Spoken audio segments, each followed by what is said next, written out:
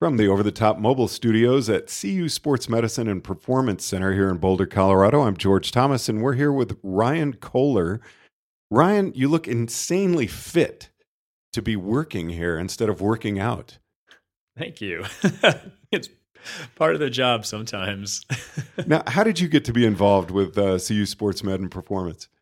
So I started at Boulder Center for Sports Medicine a few years ago, and that was after a short time working with BMC's U.S. mountain bike team, and it was, about time to start looking for a steadier job with a little less travel. So I found this, and it had all the aspects of things that I've done in the past and what I enjoyed working with athletes, the coaching, nutrition, everything like that. So it turned out to be a good fit. So do you miss all the travel and everything, kind of the glitz and glamour of being with a team like BMC? At times it was, it was fun. There's fun times traveling. You get to see a lot of kind of that behind the scenes stuff that goes on, and just see all some of the best riders out there. So it's cool to kind of be in that scene for a while. But and then when you kids and things like that, it's you also want to get home too. So it was a nice change. So what were your duties with BMC?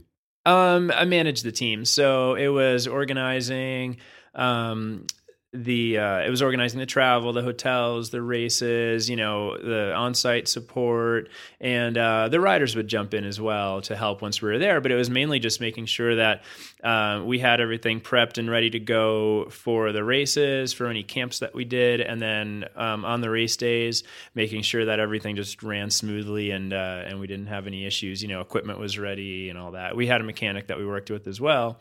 So with the two of us and then some help from the team, we just made sure everything ran as smoothly as possible so the riders could focus on racing. And what are your duties here? So here I manage the sports performance department. So fairly similar in a lot of the day-to-day operations, making sure things run smoothly, orders get placed, things like that. But there is the other side where I still am actively involved in the fun part of it, where I do the nutrition component here. My background is in sports nutrition, so I work as a sports nutritionist as well, and I still coach a few people, and I do our indoor cycling classes. So I still get to be pretty heavily involved on that, on the active side of things. And so it's a nice balance. Now, do you still compete or anything? Again, I started off by saying you look really fit. Yeah, I still do some racing, mostly mountain bike. And I'll race, I don't know, 7, 8, 9 times a year usually. And I just enjoy it. It's fun now. And I've been competitive for a long time in a variety of sports. And it's nice to be able to keep that up. Now, tell us about the variety of athletes that you work with here at CU Sports Med and Performance.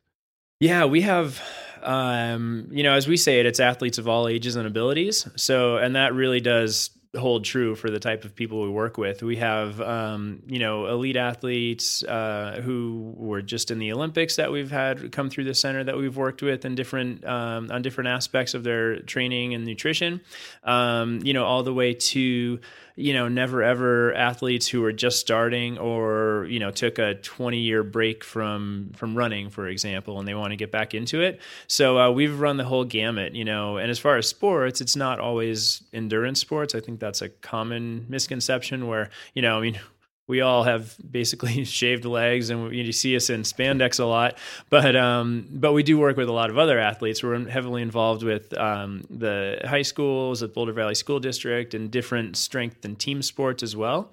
So we do run that whole range. And it's really just applying the concepts that we use for sports performance across those different areas.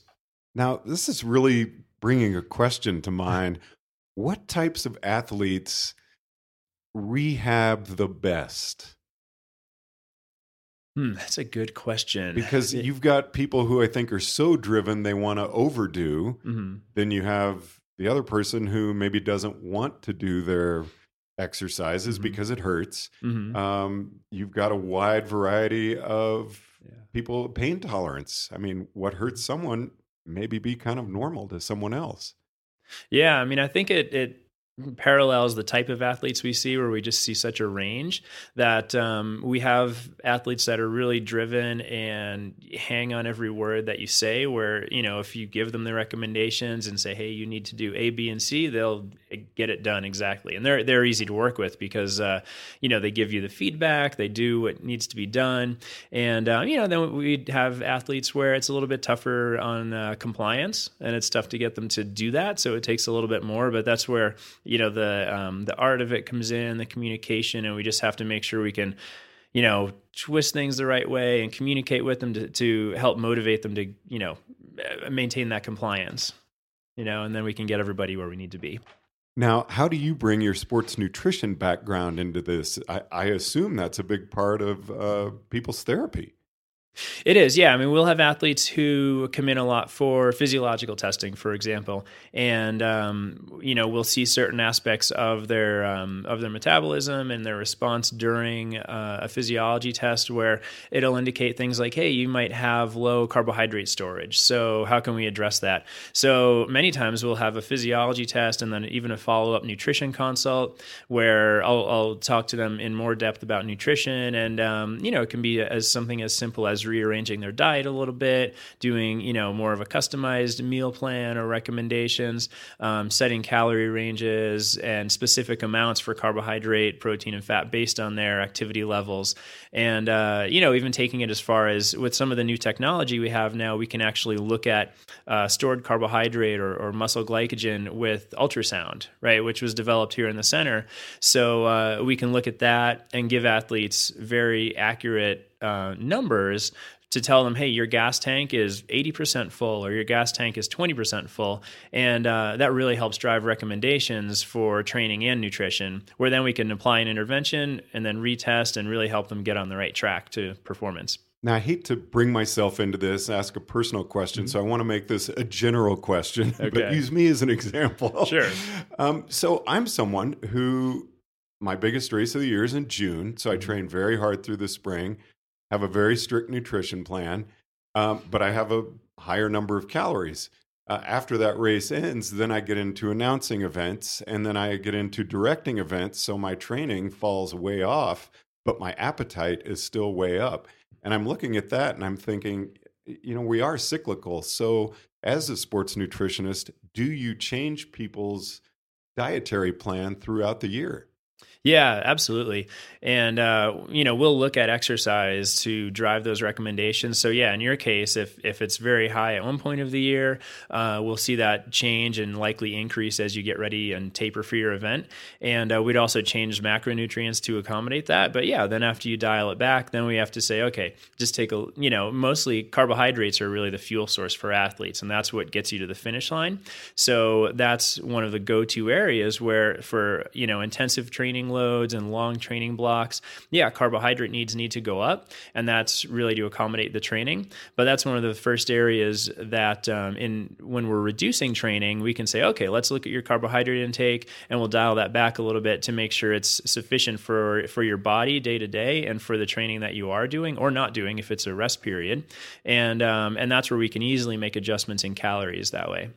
Now, you also work with people, and I hate to say non-athletes because we're kind of all athletes, but people who maybe aren't focused on a sport, but they want to be able to walk comfortably or garden comfortably. Do you bring that type of person in here?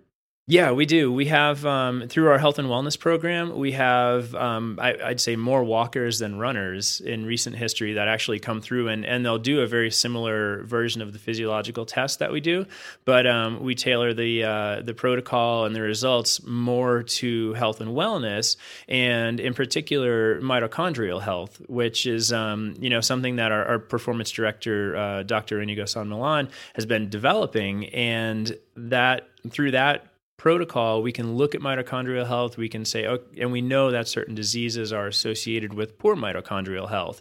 And that also goes into metabolic function. And we know there's diseases that are linked to metabolic function. So yeah, for the walkers that come in, the gardeners, we take them through a very similar process. We still look at their metabolic function, and then we'll say, okay, based on that, and for the activity you need, this is what we would recommend to improve your health. And then by improving health, that improves their their, their enjoyment of those activities. Is it intimidating for someone to come in and see an elite athlete in here, or professional cyclist, or whichever sport it is?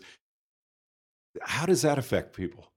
Yeah, I think it is intimidating. We still get a lot of questions from people who think we're just here for the elite athletes or just here for the CU athletes.